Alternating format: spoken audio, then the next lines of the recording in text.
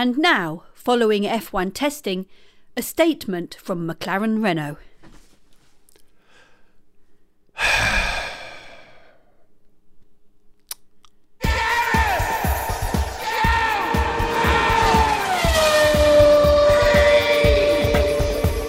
Hello, welcome to Gareth Jones on Speed. He's Zog. Hello. He's Richard. Hello. I'm Gareth, and if I could bring a car back from the dead, what I'd do is probably ask, I don't know, Tesla if they would build something that looked like the Lancia HPE, but with a four-wheel drive electric running gear, and build it in Wales. That would be the perfect car for me. And the reason why I'm saying this is that there's a bit of a fashion for the moment for taking old cars and equipping them with new technology. There are not just specialists doing it, but car manufacturers themselves are doing this. The case in point, Richard, you'll know about this, is Land Rover, who have taken some existing Land Rover Defender body shells and going to make a limited run of, how many is it, 50? 150. 150, that's quite a lot, isn't it? They've all sold. Wow. So will they be newly registered, or are they going to have like 5-year-old registration plate when you buy them? No, they're existing Defenders. They're running around out there somewhere, and Land Rover is buying them back. They're very late ones.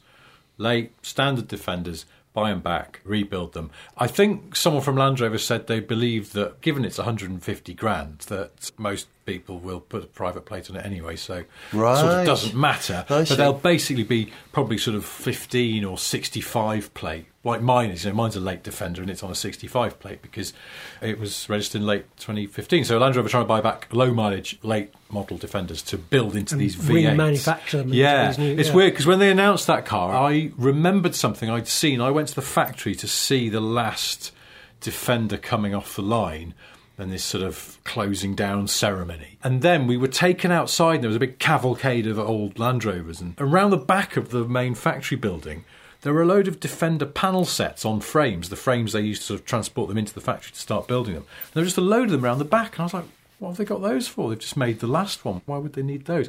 And I started thinking, hang on, are they keeping these back knowing that later down the line they're going to announce this new V8? But no, I checked it with Land Rover and I went, have you kept some parts back for this? And they went, no, we're going to have to buy some cars in to make these, but they'll be completely rebuilt from the ground up. So they'll be effectively brand new cars, but you'll have to have it on an older plate, I think.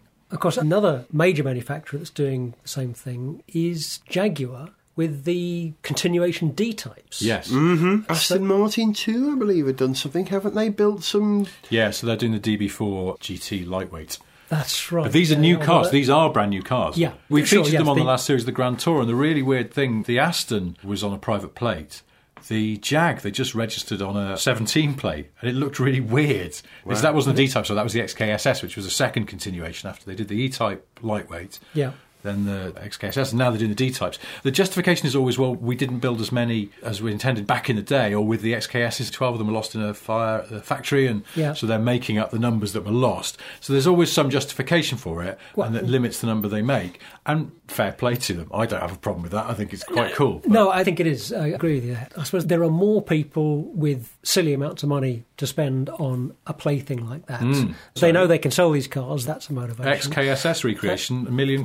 An actual XKSS, sort of, I don't know, 10, 12 more £1 million. So quite a bargain in that context. But thinking about this idea of remanufacturing an old classic, and I'm sure any car nut can understand the idea of taking an old classic and just, it was great, but if only they'd done this to it, it would have been even better. Or you want that old car with contemporary brakes, for example. This is where those... If it was a Lancia Monte Carlo, for instance. Yeah. And go back, sort it out properly this time. And do it right. Exactly, do it properly. I guess one of the first cars that this happened with was the MGB. You could get heritage body shells, I think they were called, 20 years ago or so? Maybe but then they were just a shell that you could buy to restore your MG.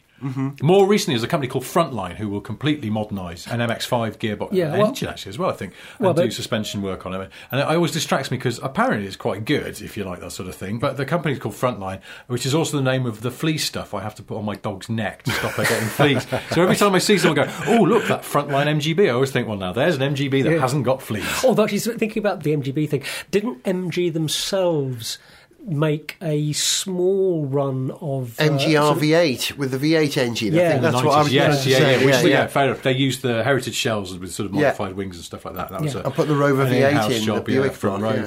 So that was probably the first example in contemporary times of that, I think. I think possibly, you're right. So it's this idea of taking your old classic and doing it better isn't completely new, but it's a good thing. There are three prongs to this, aren't there? Because they're talking about the recreated Jags and the recreated Aston DB4, but they are absolutely remade the way they were back in the day. There is no modernisation, particularly with the Jag. They've been incredibly faithful to the way it was made originally. In fact, the people who build it have to smoke while they're building they do, it. Or at least smoke a pipe, yes. And actually say, now look here.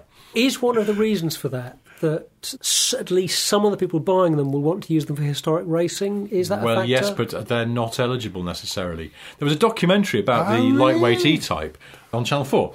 And they followed the making of it, but they also went and interviewed Lord March, and they went, now, of course, these cars, they look like the original lightweight E-Types. Will they be eligible to race at the Goodwood Revival? And he went, no. Certainly not. That was it. Which I thought was a little harsh, actually, because let's be honest, so many of those cars competing in the Goodwood Revival are not rebuilds. They're triggers Ferrari, aren't they? Yeah, you've got a chassis plate from a 1925 car that you've riveted to. Well, there's some pretty incredible rumours about some of those cars racing. And there are several race cars which have been split into several different cars. Correct. There's a very famous line about the D-Type, isn't it? I don't know the exact line and the exact number. It's something like, there were only 25 D-Types built, and 27 of them are still running. Exactly, Which is like the four tops, though, isn't it? There's about 7 four tops at the moment. There's about 2 or 3 Bucks Fizzes. There are 3 gas tops, just to be on the safe side, I believe. Well, certainly there actually are 2 gas tops these days. There's that guy from Geordie Shore who calls himself Gas Top. What? Yeah, really. You should sue him. Yeah, I know I should. Yeah, it can happen. So, I was going to say, there's 3 prongs. There's absolutely faithful remaking of old cars, which is what Jaguar and Aston Martin are doing.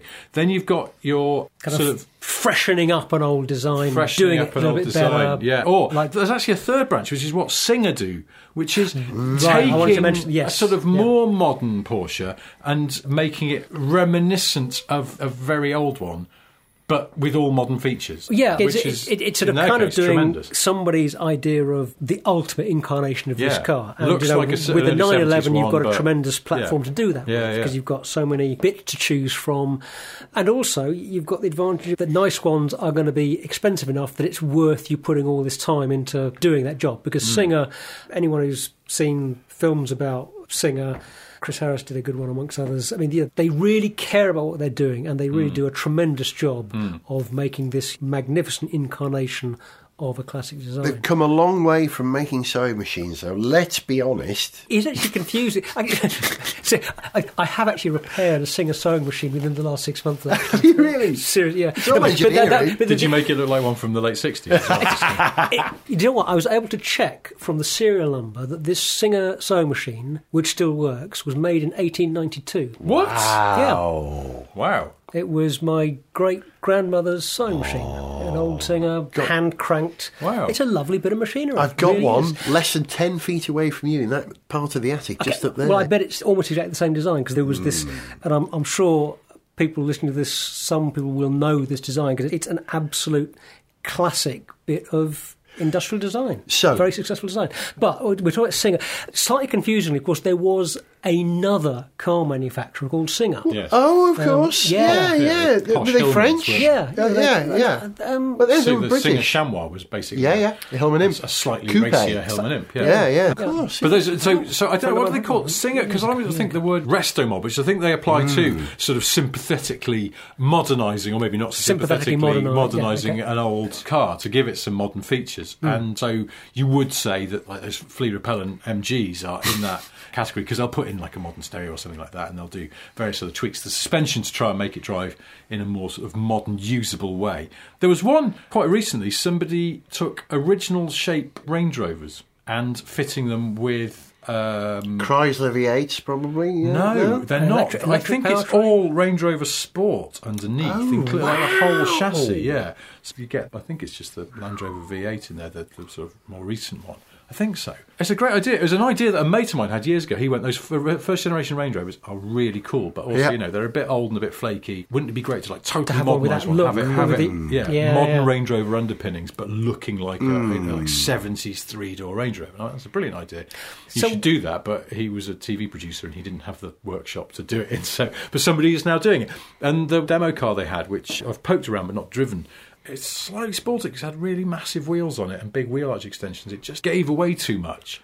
I like the idea with these cars that nobody knows. They look like a really pucker example of the original that's completely, purely as it was. And only you know a lot of the things that have been done to it that make it drivable every day.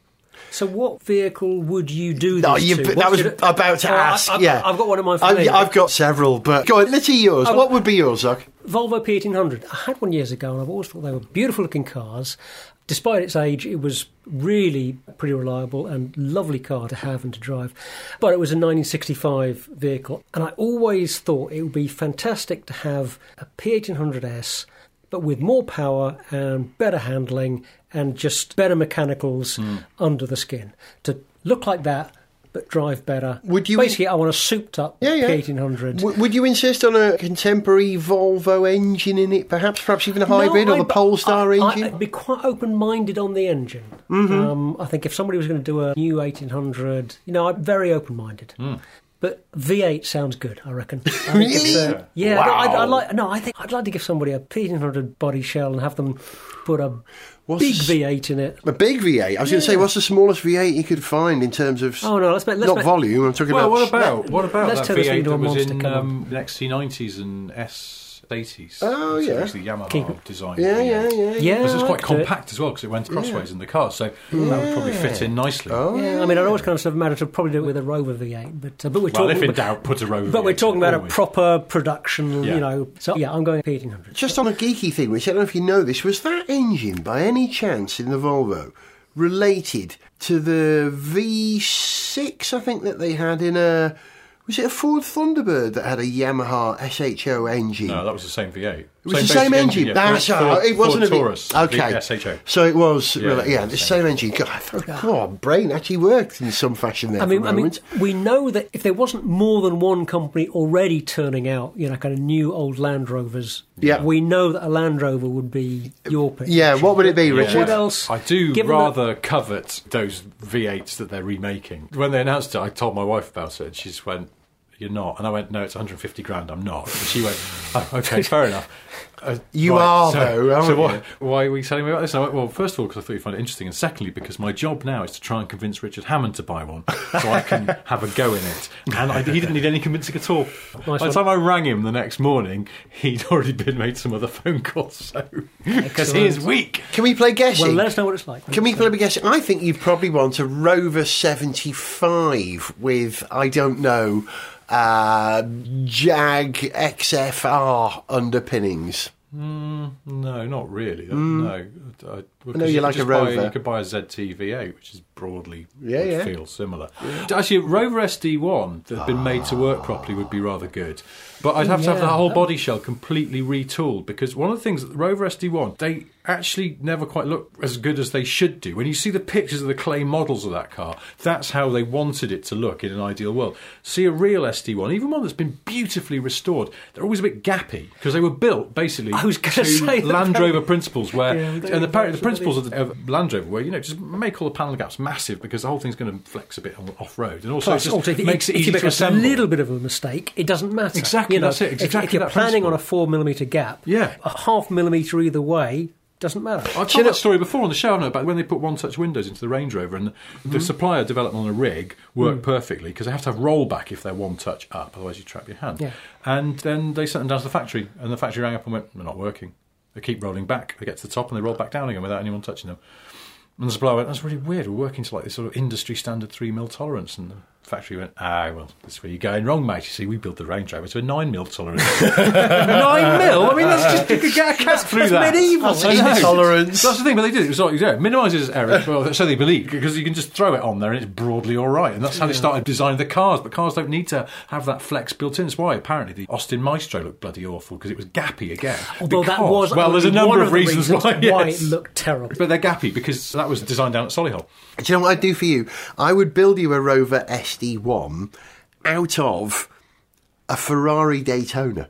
Ooh, ironic. That's a good start. Yeah, exactly, because the SD1 was, the five-door hatch version of Daytona. Get a Daytona and stretch it and badge it Rover, leave that big, lovely Ferrari block in there. That'd be a car, wouldn't it? What I was actually going to say, though, for my Resto model or whatever, I was thinking Citroens.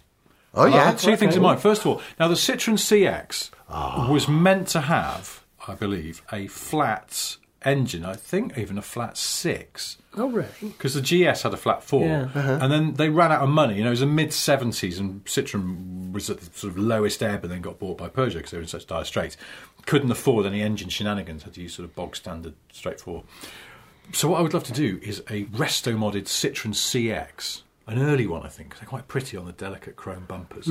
But have a sort of fairly low-tune Porsche flat 6 put in there. Because you don't want a lot of power, because they're front-wheel drive. Yeah. And it's quite an engineering job, I think, to probably get that in there. But just to almost create what Citroen never could create, a flat 6-powered Citroen CX with all mod cons. Again, I might have to have the body retooled, because they're quite gappy as well. I don't know what they were doing in the 70s. There was stamping. Well, they were mixing plastic panels with steel panels. No, not at that point they were. I think plastic came in sort of the early 80s. The BX was very plasticky, had plastic bonnet. That was the first one to have the plastic panels, And you're then, right, yeah, wasn't it? but no, I think it was just, I don't know, idleness. I'm not sure what was going on. I think for a Citroen, though, I might go a little bit further back. I'd go for Citroen Traction Avant. Oh, of course you would. Yeah. No, All right, I'd skip over the DS. Yeah. DS is almost perfect as it. Come on. No, hear me out, Hizog, because this is what I was going to... My CX was a sort of side thought. I'm thinking DS with a Tesla drivetrain. There you go. Make There it you go. as modern / futuristic as it's always looked. Yes. And imagine cruising Very around in Silently. that lovely silent way on your soft suspension. And with all that amazing visibility out these thin pillars and just sort of the thin wheel. And just, I mean, imagine, that is a proper... And genuinely, I think that would be an amazing seriously, thing. that could work. Various little niche companies do electric conversions. Yeah. You've spoken about this for ages, haven't you? Yeah. I've always thought the old Fiat 500 would make a tremendous, modern electric city car. You sent me a link the other day to a Porsche 914 that somebody had electrified. Yeah. It wasn't the first one that I'd come across. So, this thing of taking an old classic but giving it an electric drivetrain, it's being done, so why not do it with a DS? There's a touch I'm having in my electric Tesla-powered DS, which is, again, the dashboard will look absolutely as it did at first glance. But when you look at the instruments, that'll actually be a TFT screen. I knew you were going to say that. And it'll have sort of... It'll show Logan's 50s Run on the other sci-fi side. graphics, Okay. I think. And there'll be some other touches as well. There may, in fact, be a TFT set into the dashboard that looks like part of the dashboard. And for absolute authenticity... Controls, though. I don't know what No, it's just for the Bluetooth. Okay, cool. And for absolute authenticity, it would have glitches in it as well. So the speedo would waggle around a little bit over about 5 miles per hour. No, I don't want that. If I wanted that, I'd buy an old Maestro. Let's make the thing work properly. I want it to feel like I can go in and it works machine. every day. Somebody please do it. Make us an electric DS. As you know, I would either have a Lancia HPE rebuilt with, like you said, Tesla running gear, like I've said, built in Wales, or even better, I think. And I've got the T-shirt on actually at the moment, or the sweatshirt. I had this custom built, this T-shirt actually. I was going to ask you about that because I noticed it was your... You can buy these. Well, I should explain that on the sweatshirt or T-shirt long sleeve that I'm wearing at the moment, I've got a picture of a Gilban Invader on mini lights. Right, you can buy this shirt from Redbubble, but you can only get the saloon. So I got in touch and said, would you draw me the Shooting Brake estate version? And they did. And could you put it on mini lights as well? It says Gwych underneath it, which is Welsh for great, because it is. So I'd have a Gilban Invader estate, but I'd have the estate that they never built. They never made a Mark III Gilban Invader estate. They only made the Mark II. They made a Mark III saloon. So I'd have a Mark III estate built specialist. And I'd have the rear suspension. I'd have something proper put in, fully independent suspension. Because, Rick Jones, do you remember Finger Bobs? Yes. Remember Yes. the programme Fingerbobs? Rick Jones used to live in the UK and he had a Gilbert Invader, and he got in touch with me recently after I made that programme about Gilbert for BBC Wales. And he said, it was a great car, built it myself. And my God, the handling was very lively in the wet. It was actually dangerous. So I've always wanted an Invader, but I wouldn't have one if it was dangerous. So I'd have an Invader built. I don't know, I'd probably have the Integrale running gear in it. I'd have it four-wheel drive, fully independent suspension, red, built in Wales, mini lights. I'd be happier than kissing That would be Noddy Holder. something. Can I just close this off with something else, another avenue that we can maybe explore another time? Go on. Cars that you wish existed, modern cars maybe that you wish existed. Now, the reason I mentioned this is I just remembered it. This is a very open-ended It subject. is. Yeah. I'll just close it off with one example of something that came tantalisingly close and that you would have probably liked. I was on Twitter the other day and I just happened to mention that I'd happened to have noticed that Jag F-Types are down to about 30 grand now, which feels like sort of quite... For the V6. For the V6S, which I was thinking is the one to have, in the convertible particularly. And I happened to mention this. And then, for it is he, Jaguar designer Ian Callum himself popped up and went, you should get one then, or something. And I went, well, I would if I didn't have this, and put up a picture of my Porsche. And he wrote back, I see, right, okay. And I went, honestly, I would have one. It's just that, I've already got that. And also the Porsche has seats in the back and the F-Type doesn't. And, and kids in the Porsche. And he went, yeah, it's a shame because we actually designed an F-Type 2+2, which would have solved that problem, but with a long roof and a wagon back. So it was an F-Type shooting brake. I know, I have to say, because I follow both you and Ian Callum, I saw that entire conversation. And when he said that, I almost ejaculated, I have to say, because I love the F-Type. The F-Type shooting brake. Oh, and the other thing, of course, is something we have to discuss one day. Cars we wish never existed. Like the Suzuki X90.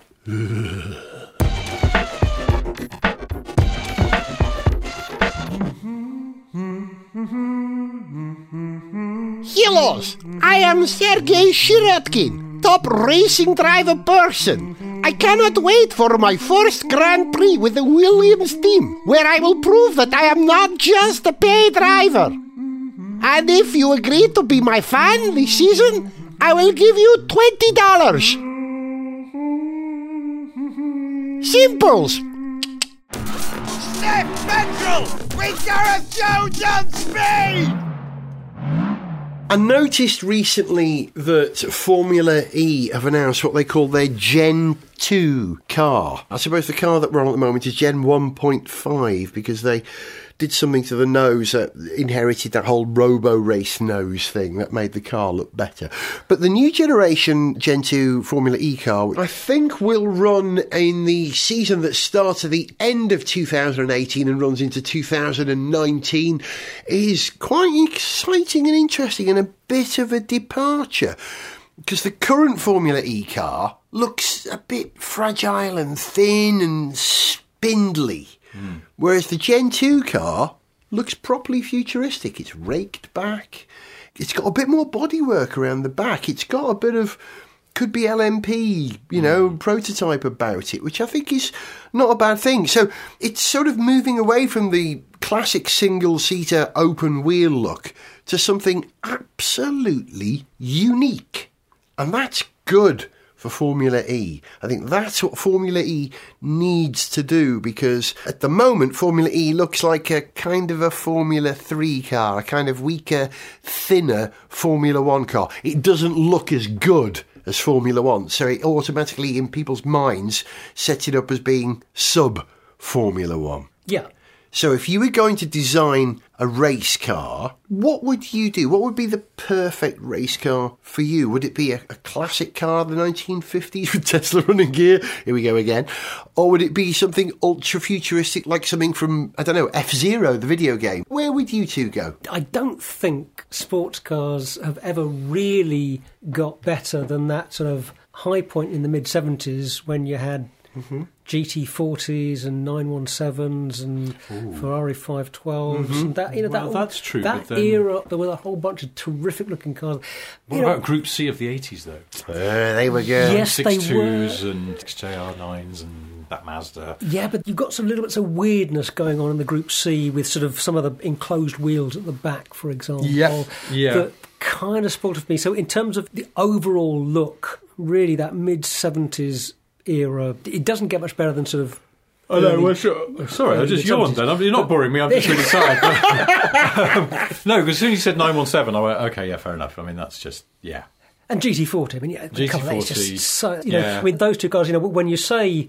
You know, if we can just go back a little bit further in time, 250 LM as well, I always like those. It's interesting, though, that you two have gone for sports cars and not Formula One cars. Nobody's mentioned the Lotus 72, nobody's mentioned the beauty of the first Jordan, for instance, Formula One cars. You went for sports cars.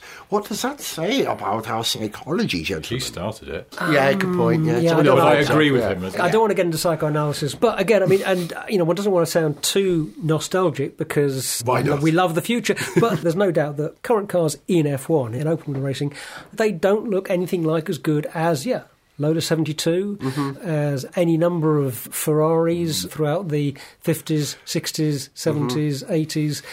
When did F1 cars We know really go too to much. cock? You know, they just became... 2000s, I think. Really, the point at which we had what I call the potato peeler nose was that 2008.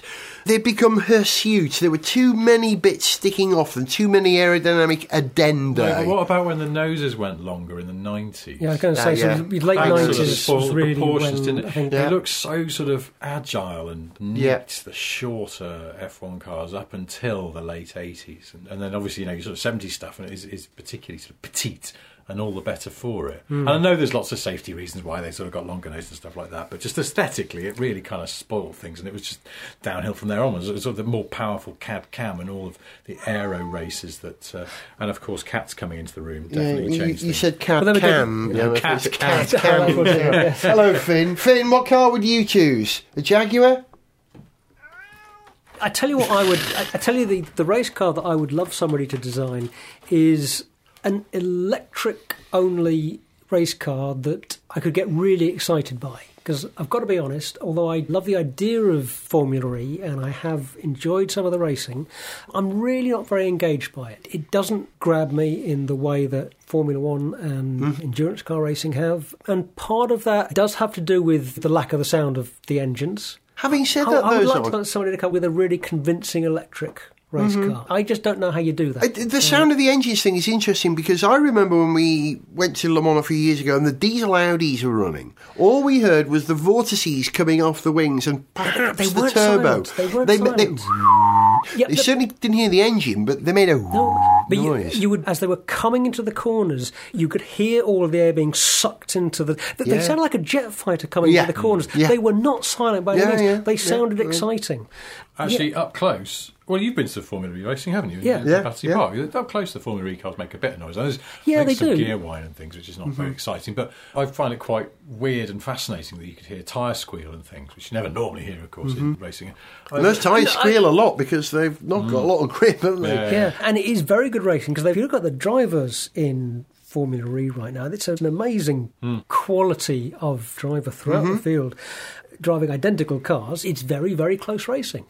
So I kind of feel like I should like it more than I do, but it just doesn't really engage me. Formula E's problem, I think we've said this in the programme before, is you never quite know when the next race is going to be. Are we actually on season at the moment? Have we had a race? Is there going to be one? Yeah, the seasons are split. The tax year, they're split across sort of... it's the 17-18 season. What? There's a race this weekend, there's one next weekend, and then there's not one for 3 months. And that is really disorientating. Did you see the Formula E last weekend? There was Formula E last weekend. Where? I was in New York. What? It's very perplexing at the moment. It's hard to get into a rhythm with it, but even though I think it's got quite a lot of potential. But is it going to realise that? The audiences for motor racing are surely harder to track. There's more balkanisation. You haven't got quite the same sort of readily identifiable bunch of motor racing fans to go out and market to, particularly when you're marketing something that is a different kind of racing. Interesting that Formula One is releasing what they call OTT services at the moment. I hate that word, by the way. It makes you think that Chris Tarrant is going to be presenting Formula One from now on. Do you remember OTT? The late night version of Tiswas. They're offering streaming services around the world for Formula One now, but not in the UK. Well, there'll be a limited, what do they call it, F1 Plus, I think.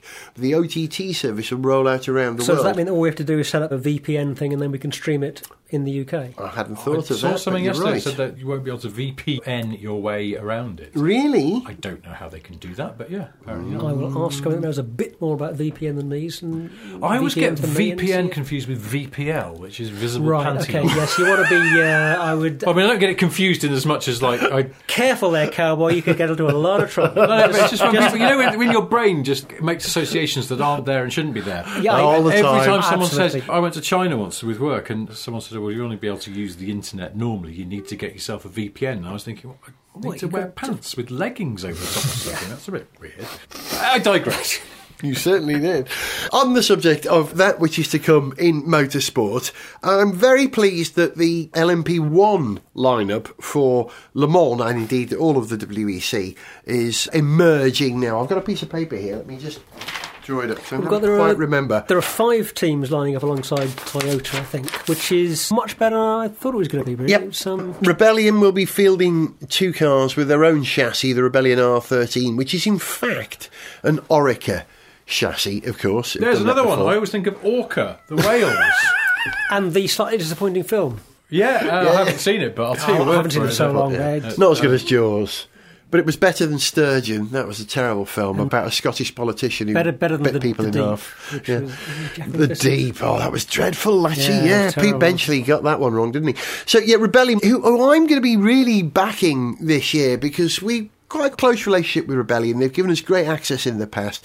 Neil Giannini drove for the team historically, and that's how he ended up at Porsche. And now he's back at Rebellion, there being no more Porsche. So I should be backing the Rebellion against the Empire.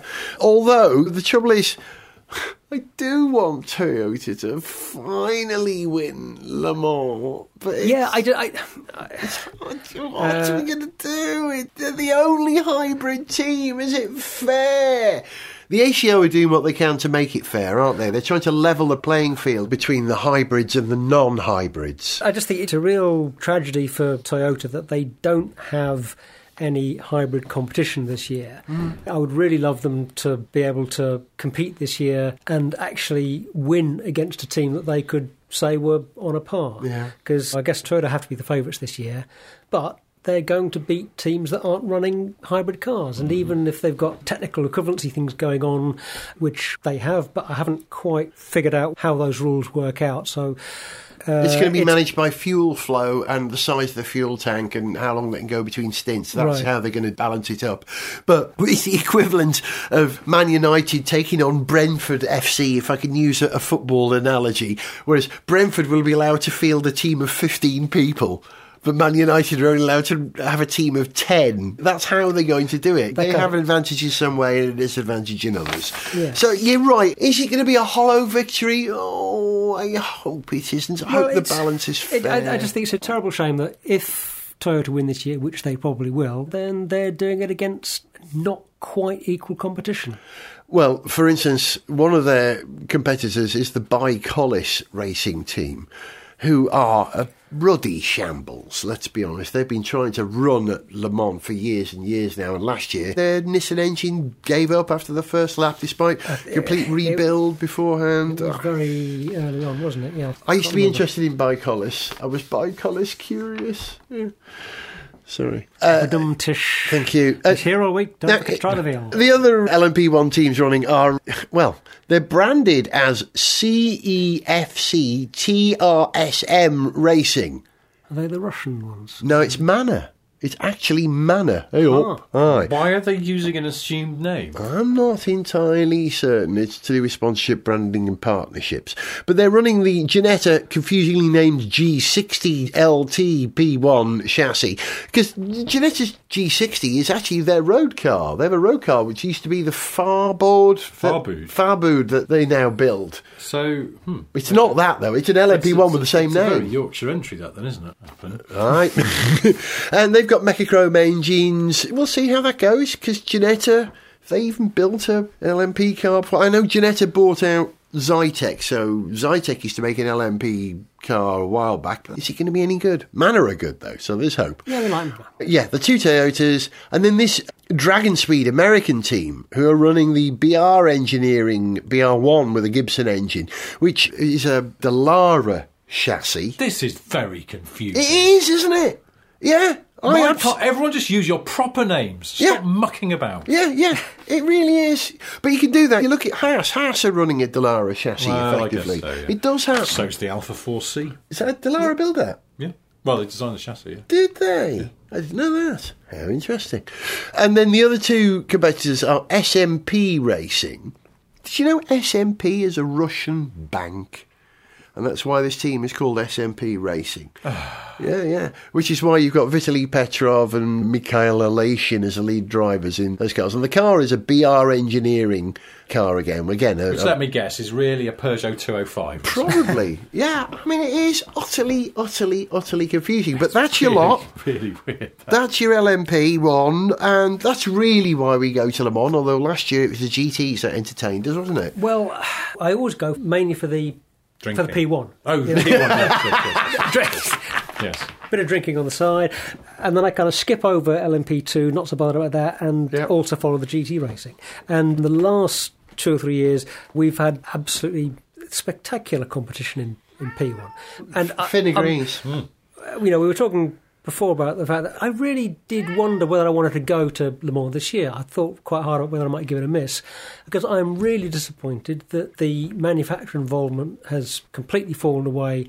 So there's now only Toyota turning up with an insanely complicated and brilliant bit of technology to run in that top category. It's a real shame that there isn't any competition for that, because when you had Audi and Porsche and Toyota scrapping for the overall win, that was a really titanic and, a battle of wonderful giants. struggle. I thought. Yeah. And are you sure, though, that, in fact, Audi and Porsche aren't still in it, but it's just the car's now called, like, the Dragonfly Hat Stand Fridge Freezer or something? If only. It probably is. We just haven't got to the bottom of this yet. They're a Russian bank, That gets you into the interesting thing, that the only downside of this generation of hybrid P1 cars that we're just seeing the back of, the only downside of them is that what privateer would be able to run one in a few years' time? Or if you wanted to run one, in a sort of classic race in 10 years' time or something, who, other than the manufacturer, would be able to keep that car running? So this year's different. I really wondered whether I'd be excited enough by the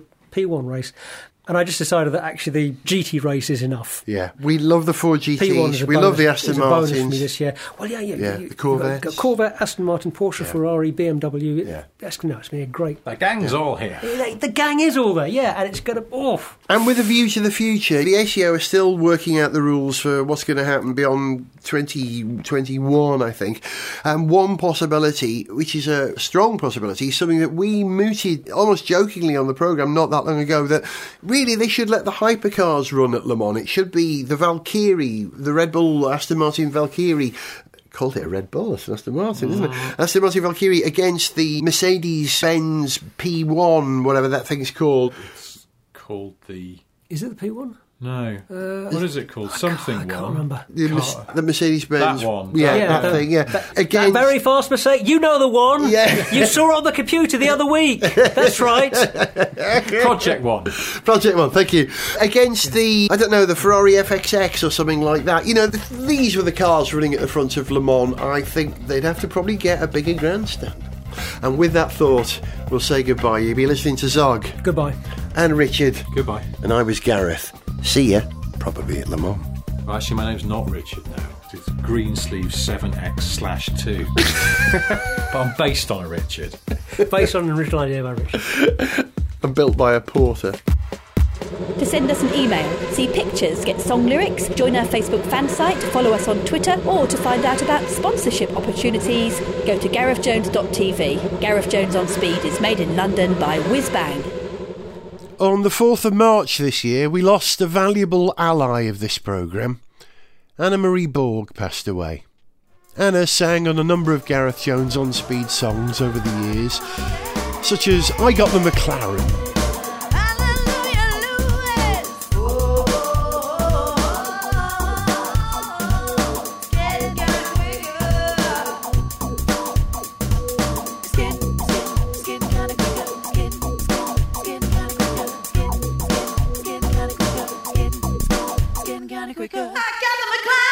She took the lead vocals on Back to Black. Oh, be strong now.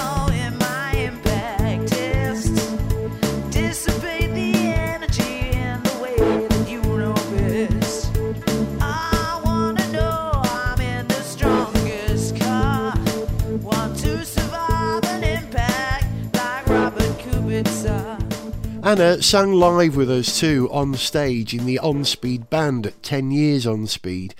We didn't know it on the night, but this was to be the last time we sang together before the ravages of lung cancer made it impossible for Anna to perform live anymore. 24 hours of racing, gonna stay awake all night.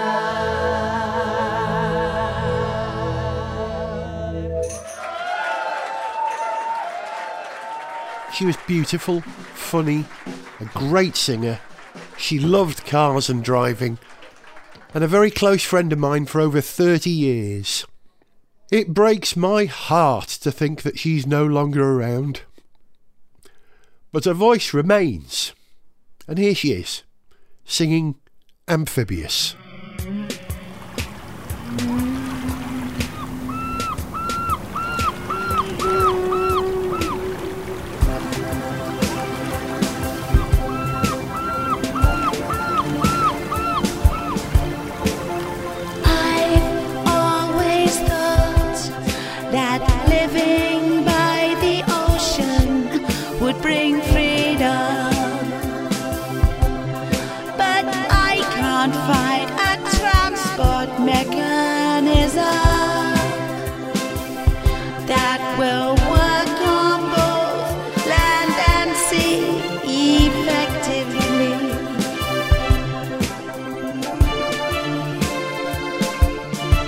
To be amphibious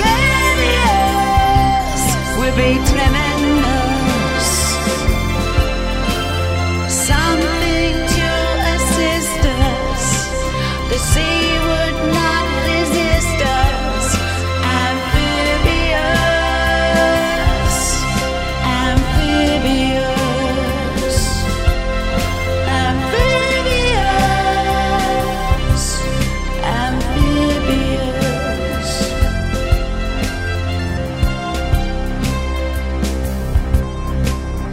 Everywhere I look, Top Gear, YouTube, Gareth Jones on speed. Everyone wants to float in a car that can be driven on land and driven on water. I don't know if such a thing is possible without compromises. Compromises.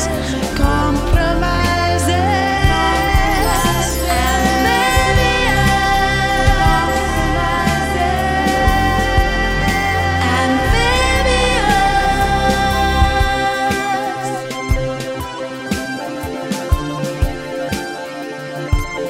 My love for you is amphibious. Yes. The desire to develop it is insidious. I know it sounds ridiculous. As a vehicle, you drive me wild. You're amphibious.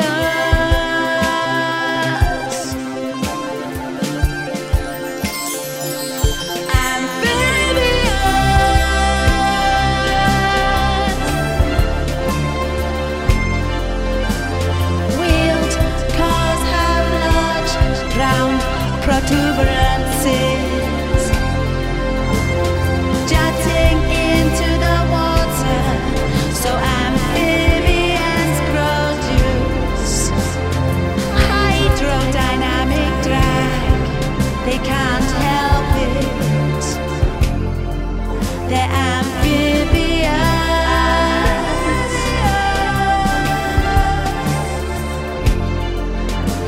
The future is so uncertain for cars that will let us fly, but cars that go on land and sea are achievable. And the Gibbs a quarter, Gibbs a quarter, Gibbs a quarter.